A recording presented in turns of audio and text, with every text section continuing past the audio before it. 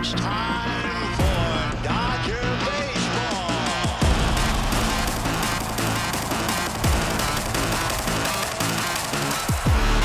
Strike three. The Dodgers have won it all in 2020.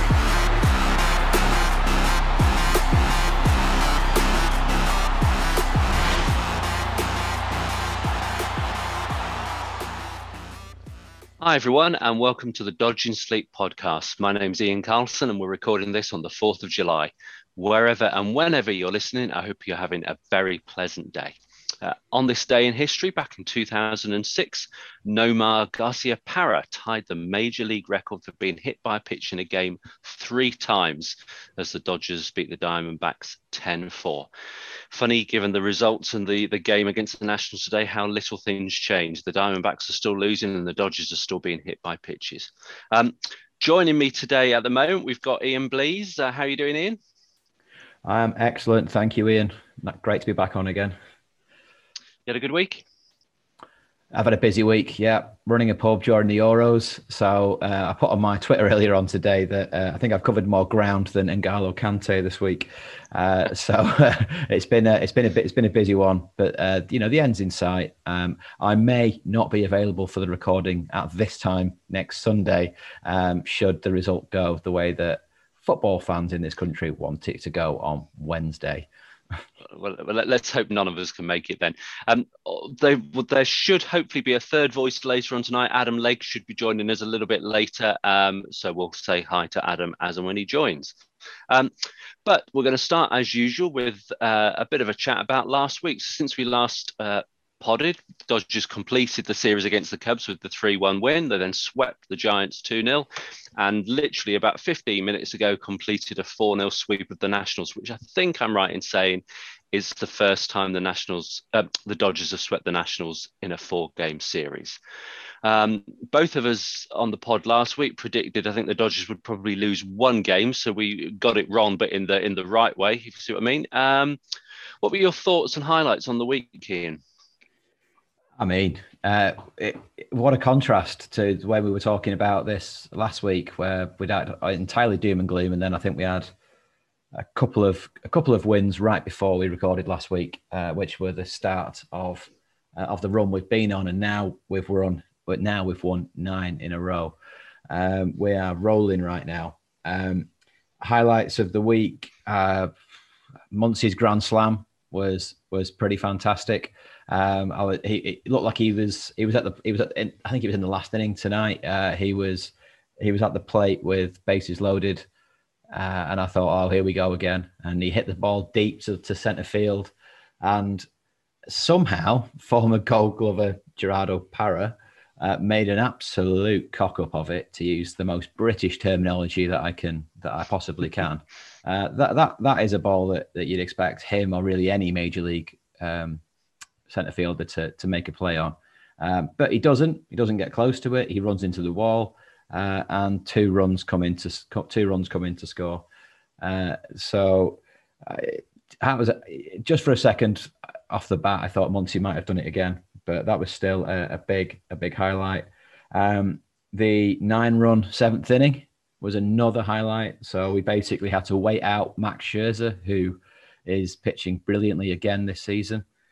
And once we'd managed to get his pitch count to a point where he could no longer continue, we exploded in the 7th inning with I can't try to remember everyone. Pollock got a home run. I think Turner, Betts, probably Muncy again, Taylor. I feel like they just all delivered right at that point in time. So that was another great inning. Pretty sure Kershaw struck out. That might have been last week, but yeah, Kershaw struck out 13 at one point. Urias had a career high of 12. So there's been a lot to be happy about. One of the highlights of the week for me has been a 4 p.m. game this afternoon that we've just watched. And not only that, but the boys, despite the fact that they didn't finish until I don't know what time this morning, but fairly, I think it was about 5 a.m. our time. but they managed to come back and record another win. Really, really enjoyed that. There's something about watching baseball, even though I'm not an American myself. There's something about watching baseball on Independence Day as well. So I suppose we should say actually that we are recording this on July the 4th, and happy Independence Day to any of our American listeners. And happy Treason Day to all of our British listeners. I think you've summed it up really well. I think the things I would add, it's quite nice having effectively sort of 2 bullpen games back to back, because obviously there was the rain delay that forced Kershaw out early, which wouldn't have been ideal. They could have done with him going deep before today's bullpen game. So to get effectively 2 bullpen games back to back and do well, especially against the Nationals side that up until very recently had been on a bit of a resurgence. So that was good. Clearly sweeping the Giants is always nice. And I think also I'm right in saying in terms of the end of the series against the Cubs, since we got no hit by the Cubs, we've won every game and they've lost every game. So I'm not that I'm necessarily advocating we regularly get no hit if it spurs this kind of upturn in performance, but certainly you're right in saying I think some last week there was a little bit of doom and gloom, and it's come on strong since then. And in fact, I saw something on Twitter a couple of days ago or a day or so ago that said in 2018, halfway, so 82 games into the season, the Dodgers were 43 and 39, and this year 82 games into the season were 51 and 31, despite injuries to a National League MVP, a World Series MVP, and Tommy John surgery to one of our up and coming young pitchers in Justin May. So I guess it's because we've got used to doing extremely well, and our expectations are that this team will do extremely well. It's amazing how you start to recalibrate as what success or otherwise looks like, but certainly it's been a really successful first half of the season, and we'll come on to the preview of the next week's games, but hopefully that strong start is going to continue. I completely agree. I think just to finish on that, I completely agree. All the injuries that we've had, Bellinger's still not firing on all cylinders by any stretch. He had a couple of at-bats today where he just didn't seem particularly with it. We've not really. I think we've had Muncy, Seager, and Bellinger in the lineup. Is it 3 times right at the very start of the season, possibly 4? So to be where we are with all of those, and today especially, we've had, or in the last few days, we've had some players who've been in for a bit of a rough ride recently, starting to break out a little bit. BT got a home run today.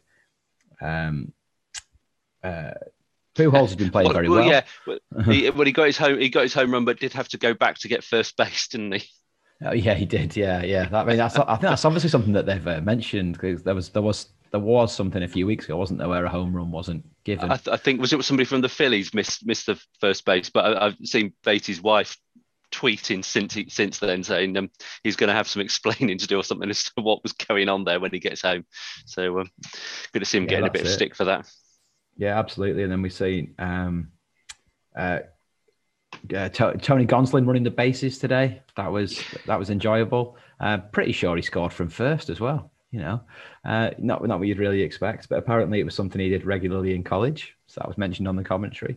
But yeah, I think it's been great. And obviously the continued resurgence of Kenley Jansen, who at times has definitely, I think he's had 2 wobbly openings to his closing. But I explained this away on Twitter as basically he just opens the door a little bit further so he can slam it shut with more power. But what I've really liked about seeing that is that the Dodgers pitching staff, they now know what he's doing wrong. So when he's coming in and he's not quite looking 100%, they can go out, they can talk to him, and they can fix it. And generally speaking, it's the speed of his pre-pitch action. And he just sometimes needs to be told, if his adrenaline's up a little high, he just needs to be told to slow it down. I mean, he was 97 on the gun today. No save today because the lead was 5-1. But the only other pitcher available was Edwin Uceta, who was only very recently recalled. And I think we were both a little twitchy as to whether they would roll the dice on resting Kenley and keeping him for another day, or whether they would bring in Uceta, given a few of his more recent outings not being wonderful, and they decided to stick with Kenley. And once again, he's done a job even when there's not a save. I think that's the right call. The team's on a roll, putting together a good streak. Catching up or caught up, depending on how tonight's other results go. Caught up with the Giants. I think that ordinarily I'd be in favour of letting a new pitcher have a go when you've got a lead by that like that. But I think where the team is right now, let's just get the win and move on. I think is the right way to go. And hopefully we've got a few easier games coming up over the next week where he'll get a chance to play in slightly more relaxed circumstances. One of the things we should just probably mention, but we're not going to go over the top on it for hopefully fairly obvious reasons. It was a bullpen game today because the originally planned starter Trevor Bauer clearly wasn't playing. We're not going to get into all of that, but I think we would probably both agree it's absolutely right that he's not playing and that he's out while it all gets investigated, and then we wait and see what happens. Clearly, there's the process that the MLB will follow, and there's a legal process as well, and both of those need to play out. Absolutely, yeah. I mean, I'm definitely not familiar on the MLB disciplinary rules. I'm not familiar with American law in general, HR law in general. But generally speaking, these days, if you have an employee who breaches a policy and it is deemed serious enough that they could lose their job over it, then standard procedure is that they are suspended with pay. Interestingly, that's not the term that they've used. They have used placed on administrative leave. And I guess we'll find out more on this over the next coming days. Indeed, yeah. So to stick with pitching, though, moving on, and a subject that we've talked about before, but and we're not going to go into all the details on the stats and everything because we've done that over the last couple of weeks around spin rates and sticky stuff and all the rest of it. But since we last podded, the Mariners pitcher Hector Santiago has become the first player to be ejected under the new foreign substance violation rules. As we record, he's due to appeal in the next few days, so he's appealing later this week against that. I just wondered, I mean, it's going to be an interesting sort of precedent that the MLB set. What would your views be if we let's just assume he loses his appeal and he is found guilty of having something? What would you expect them to go in overly harsh on him to set an example and try and deter others, or do you think because it's the first one they might be a little bit more soft and sort of softly approach with it? The only thing I can predict is how unpredictable MLB are. I'm not going to reopen the whole trash can situation again, but we've seen sledgehammers to crack nuts in the past, and at the same time, we've seen bigger crimes, breaches, go relatively unpunished. So I honestly don't know which way they're going to go. I'd be interested. I don't know the details of his appeal. I mean, it would seem quite conclusive.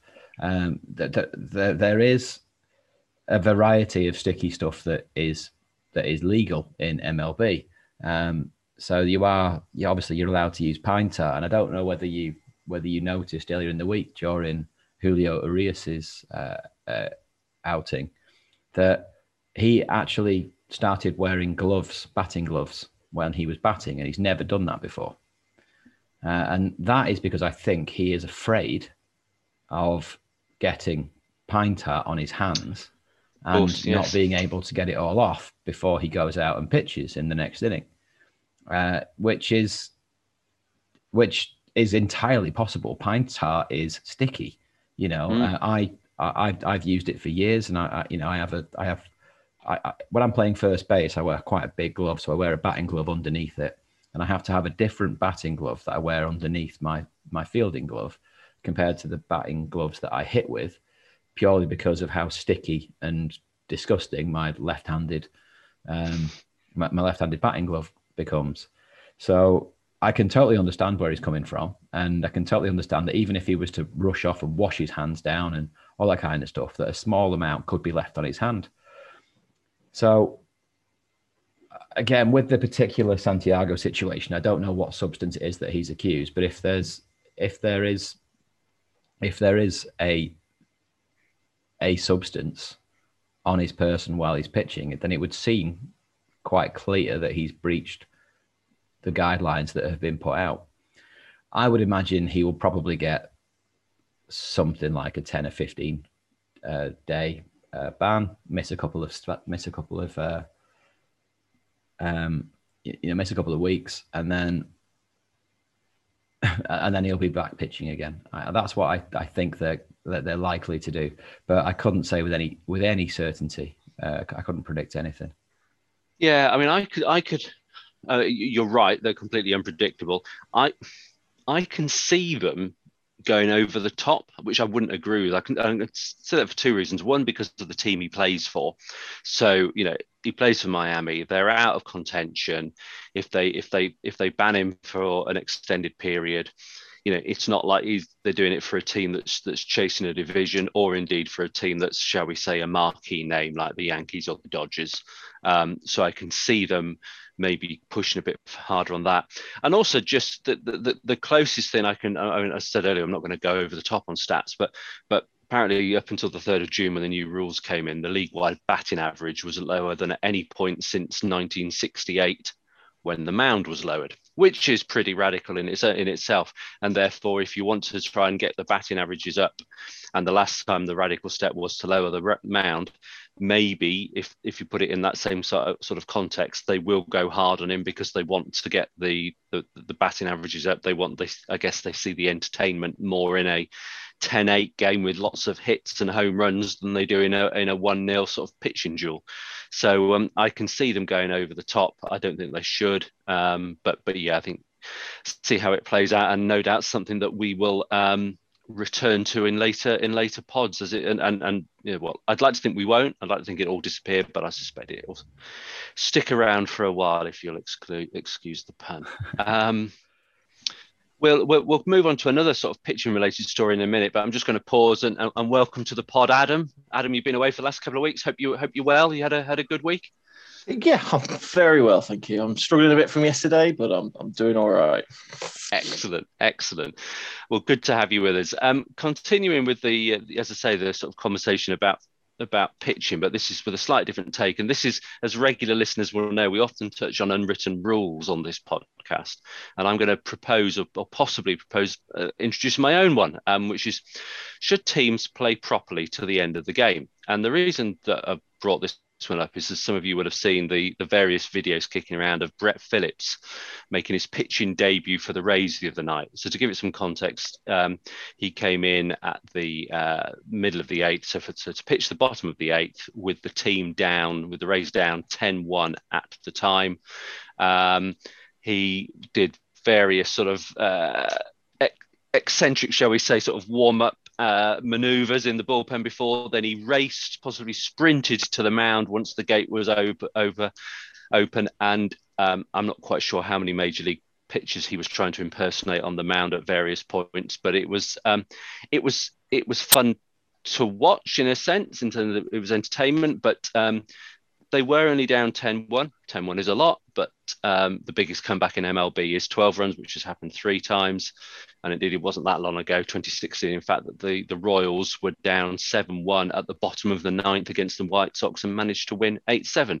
So my possible unwritten rule: should a team play properly to the end? I don't mind a team, if they are losing, resting pitchers and putting in sort of outfield players to pitch the final innings.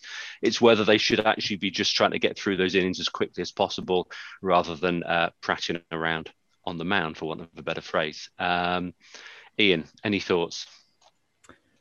Yeah, I mean, I know you mentioned there about how the biggest comeback in MLB history is 12 runs. Those kind of things don't happen very often. And what you tend to end up with is a rather uneventful final few innings, where certain unwritten rules of baseball kick in, where teams aren't stealing and they aren't trying to show up the opponents and that kind of thing. And more often than not, the team that is down in this day and age will put in a position player to pitch. Some of them take it more seriously than others. We had Russell Martin a couple of years ago, who was at the lowest ERA, I think, 2 innings pitched, no runs conceded. And you get some others who are fairly handy, in that regard as an emergency pitcher. And actually, I think if you watch the Brett Phillips thing in full, although 90% of it was tomfoolery, if you want, for one term, he threw a 94-mile-an-hour pitch in amongst all the nonsense, which gives you the idea that he'd actually be, fairly handy if he wanted to take it seriously. I think at that point in a game, it becomes dull for everybody, and I think Brett Phillips is a character. They didn't put him in to take it seriously. They put him in to entertain, and that is what he came out and did. I loved all of his eccentric warm-up routines that he was doing in the bullpen. I loved him standing, waiting to come out like a caged animal and pointing that he was ready to come in and they better be ready. And then I loved him sprinting to the mound. Some of the pitching, 48 miles an hour, I think some of it was clocked at. It's not really what you go for. It was interesting because obviously he came up against some decent hitters from what I remember, although I can't remember which ones. And they were all chasing pitches, and because they didn't want to get a walk off him, they wanted to take a swing and to enjoy. And so actually, I think rather than boost their stats, I think that they really wanted to join in the entertainment of the crowd. Going to a baseball game isn't the most affordable experience in the world. And I kind of think that everyone wants to get on board with it. So I am relatively relaxed about this kind of thing. Adam, what are your thoughts? Did you see the video? I've seen the video and I loved it. I think especially in a blowout, I think you make it entertaining because sometimes blowouts aren't that fun, especially if you're the losing side as well. And having someone come out having a bit of a laugh with it, I think you can sort of live with it because baseball, you're gonna lose games, so I think it's fine. I think if you blow out game and you're losing, go out there, have a bit of fun with it, make it entertaining for people. Otherwise, it's a bit of a drag, isn't it? One thing we were Ian and I were talking about just before we started recording, when we were sort of going through the agenda for today, and I did say, should a losing manager have the option if you're down by, let's say, 10 runs or more heading into the 9th, bottom of the 8th, whatever, rather than go through the sort of the games of having a position player come on a pitch, should they be able to just simply forfeit the game at that point and everybody go home? I appreciate the point Ian made about it's expensive to go to a game, and having a bit of entertainment might be a better answer than just sort of everybody heading off home earlier. But I don't know. I think potentially that could be an option. I mean, the amount of football games I've been to where a team's been like 5-0 up and then they play an unnecessary 6 minutes of injury time. It's sometimes you don't need to do it. Just at 90 minutes, just call it a game. And I think in the 10-run game in the 9th inning, I think you can probably call a game. Unless something magical happens, but like you said earlier, doesn't happen very often, does it? Yeah, I mean, I always sort of hark back to my own experiences, and my own experiences are way 8,000 levels below Major League Baseball. But playing for the Trojans in, I think, 2016 or 17, and we came back and scored 16 runs to win a game in the bottom of the last. Obviously the level of pitching and all that kind of stuff is entirely different. But we played till the end, and it's interesting because we played till the end. The team ahead of us, if you like, did not. We'd put in a rookie pitcher who had conceded something like 12 runs in that inning. And they got to a point where their lead was so big that they stopped running on pass balls. They stopped taking the stolen bases available, and they just stood. And realistically, they probably could have had another 3 or maybe 4 runs in as a lead. And they, in the spirit of the game, they chose not to take it. And then we came out in the bottom of the last. And I don't care the level. They shouldn't have let us come back the way we did. They ran out of pitching. They made a couple of errors, but more often than not, it was really just, we just hit and the ball and the ball found the gap. So these things do happen. So I get the point about playing to the end. I think personally that the way that a lot of things are abused in Major League Baseball, things like the COVID IL this year, where you're getting people sent down for a day or two due to COVID-related reasons. Now, I think at the start of the year, this is mainly to do with vaccinations and the side effects. But lots of teams play fast and loose with the 10-day IL and that kind of thing. And I think I just kind of think that the forfeit thing might be abused. I think sometimes a stat man might say, right, the stats suggest that we should forfeit this game, and they might only be 4 down, but the stats suggest they won't come back from it. But they want to save their closer so he's fresh for the next day. Save their pitching so they've got more for the next day. And I just kind of think it would end up being a saturated experience for the fans. That's my thoughts on a forfeit. And you'd have to set the parameters so that you were 10 runs or something. But I think the great thing about that would be how long before there's a pitcher on a no hitter and he's through 7 or 8, and then the opposing manager forfeits the game, and then having, as the precedent's already been set earlier this year, if you've not completed the full 9, it's not a no-hitter. I mean, imagine how that would kick off. But anyway, fun to speculate. While we're talking about entertainment, I think we would probably all agree one of the big entertainers on the Dodgers team right now is Joe Kelly. Who managed to pull it off yet again this week when the Dodgers finally got to the White House to celebrate the World Series win.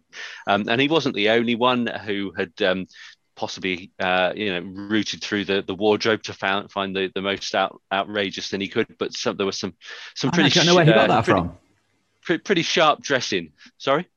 Did you not see where he got that from? Oh, so... yeah, no, he traded his jersey. Yeah, no, I saw that a few days ago. I thought it was brilliant. But no, it was great to see the guys there and getting all the photos done and everything. Any thoughts, Adam, on the White House visit?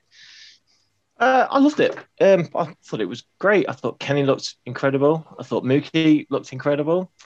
I was a big fan of President Kershaw as well when he was stood behind the lectern. I mean, he's a president I could get behind.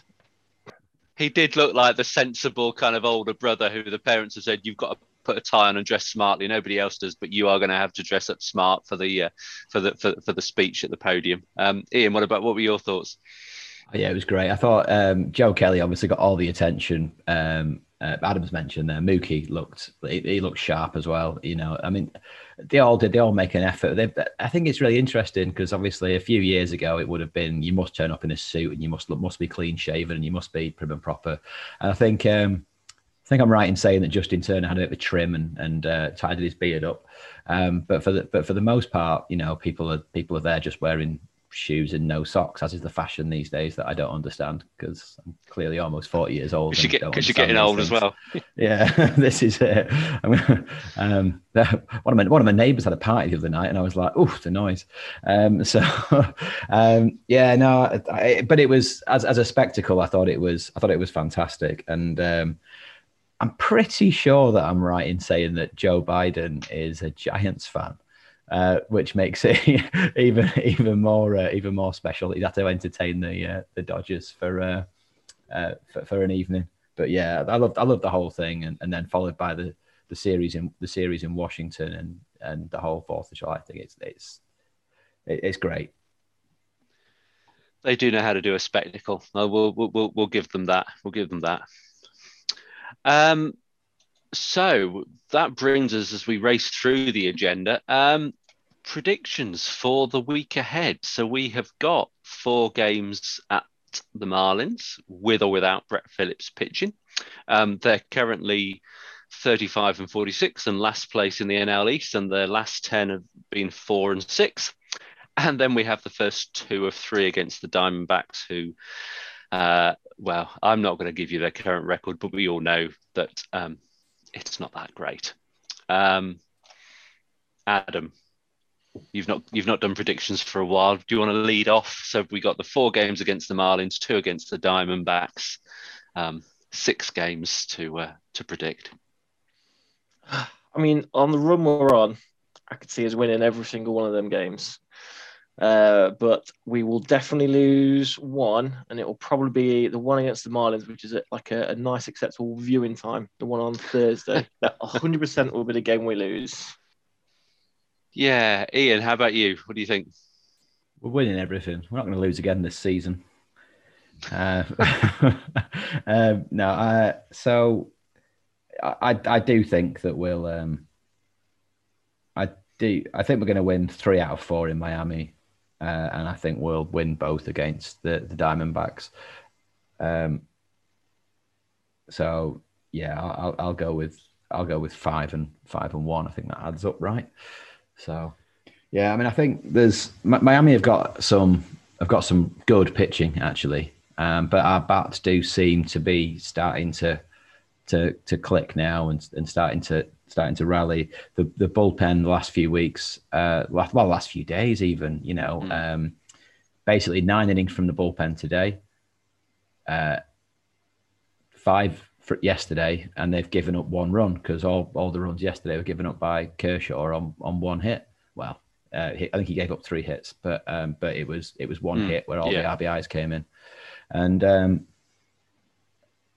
I just think we're rolling right now, and I think if everyone stays fit, and I'm probably going to keep saying this every single week until it starts happening, when Bellinger starts to heat up, I just think we're just going to get better as a team, and we're only going to get better as then Seager comes back into the lineup. Although Gavin Lux has been making some plays at shortstop, I mean, he's not been hitting to a Seager level, but he's playing some elite level defense there at the moment. So we'll miss that dynamic when Seager comes back. But yeah, that's what I'm going to go with. I'm going to go with that 5 and 1 for the week. Yeah, I would have gone a 6-0 sweep, despite the fact that obviously the more games you've had and more wins you've had on the bounce, the harder it is to maintain the run. And after the run we've had, there's got to be a loss at some point. The reason I'm slightly hesitant against going 6-0 is just because I don't know who's going to step in and do the pitching. We already seem to have got into a bit of the need for a bullpen game every now, a bit more frequently than I remember, even with Bauer in the rotation, and with him out now, Gonsolin doesn't appear to have been stretched enough to be a full-on sort of starter going in 6 or 7 games. Price, they're not going to be able to stretch him to do that either, I don't think. So it's just, are we going to end up effectively with 2 bullpen games in a 5, and then all you need is one of your mainstream starters to not go deep? Wild prediction. Go for it. Kenta Maeda's coming back. Well, I called that last week. You did. We talked about trades. We both said he's having a poor season, so we might not want to touch him. But yeah. I just think he is having a horrible time over there. I think he's relatively affordable, and I think if Bauer doesn't come back, then I think that they will have to make a move, and he is probably the best available, unless the Nationals continue to stumble and fall, but I think he's probably the best available, and we know he can pitch in LA. So well, it's an interesting point about the Nationals, because after they have a rest day. Sorry, starting tomorrow, they've got the Padres once, twice, 3 games. There was a song there, wasn't there? 4 games away at the Padres, and then I think they've got the Giants after that. So it's not inconceivable they couldn't lose the next 6 or 7 before going into the All-Star, and then at that point they might well be thinking about selling. I think even before Bauer went out, I think I thought we needed to get another starter because we're heavily reliant on those that we have, and we're one injury away from sort of a few head scratching moments. So I think we needed a starter anyway. I think that's even more likely now. So whether it's Maeda or somebody, I can see them trading for someone. But assuming they haven't done that in time to start one of the games this week, I'm going to go 5-1. I'm not going to say which one, but I think 5-1. But if we go 5-1 over the week, given the run we've had, we're only half a game back against the Giants now. We're still well ahead of the Padres. It's not looking bad, is it? And Adam, you've already alluded to the fact that there is a UK friendly time over the coming week. There is only one, but it's Thursday the 8th, UK start time at 5:10. So that's it for this week. Ian, Adam, have either of you got anything, any final thoughts or words to add? I do this week. Last week I spoke a little bit about the legendary Vin Scully, and I'm not gonna go back to Vin Scully, but I did. But his one of his replacements on the mic is Joe Davis, and he works incredibly closely with someone who's become one of his closest friends, Dodgers legend Oral Hershiser. And this week, Joe Davis and his wife welcomed a son into the world, Theodore Oral Davis. And I just thought that's just such a, it just shows it's not an act that they put on. This is a genuine friendship. And I've mentioned before about how Joe's kids call Oral Uncle Oral, and I just thought that's fantastic. So, firstly, just congratulations to Joe Davis, who is obviously an avid listener to this show, and his family. And I think if it was me, I'd be incredibly honoured if one of my closest friends had chosen to add my name in there. So congratulations also to Oral. Good shout. Yeah, congratulations to the whole family. Adam, any final thoughts from you? No, I'm good. I think, yeah. Excellent. Well, good to see you both again. And thanks to everybody for listening. I hope you've enjoyed the podcast. Give us any feedback via the usual methods, and hopefully see you all again this time next week. All the best. Thanks for listening.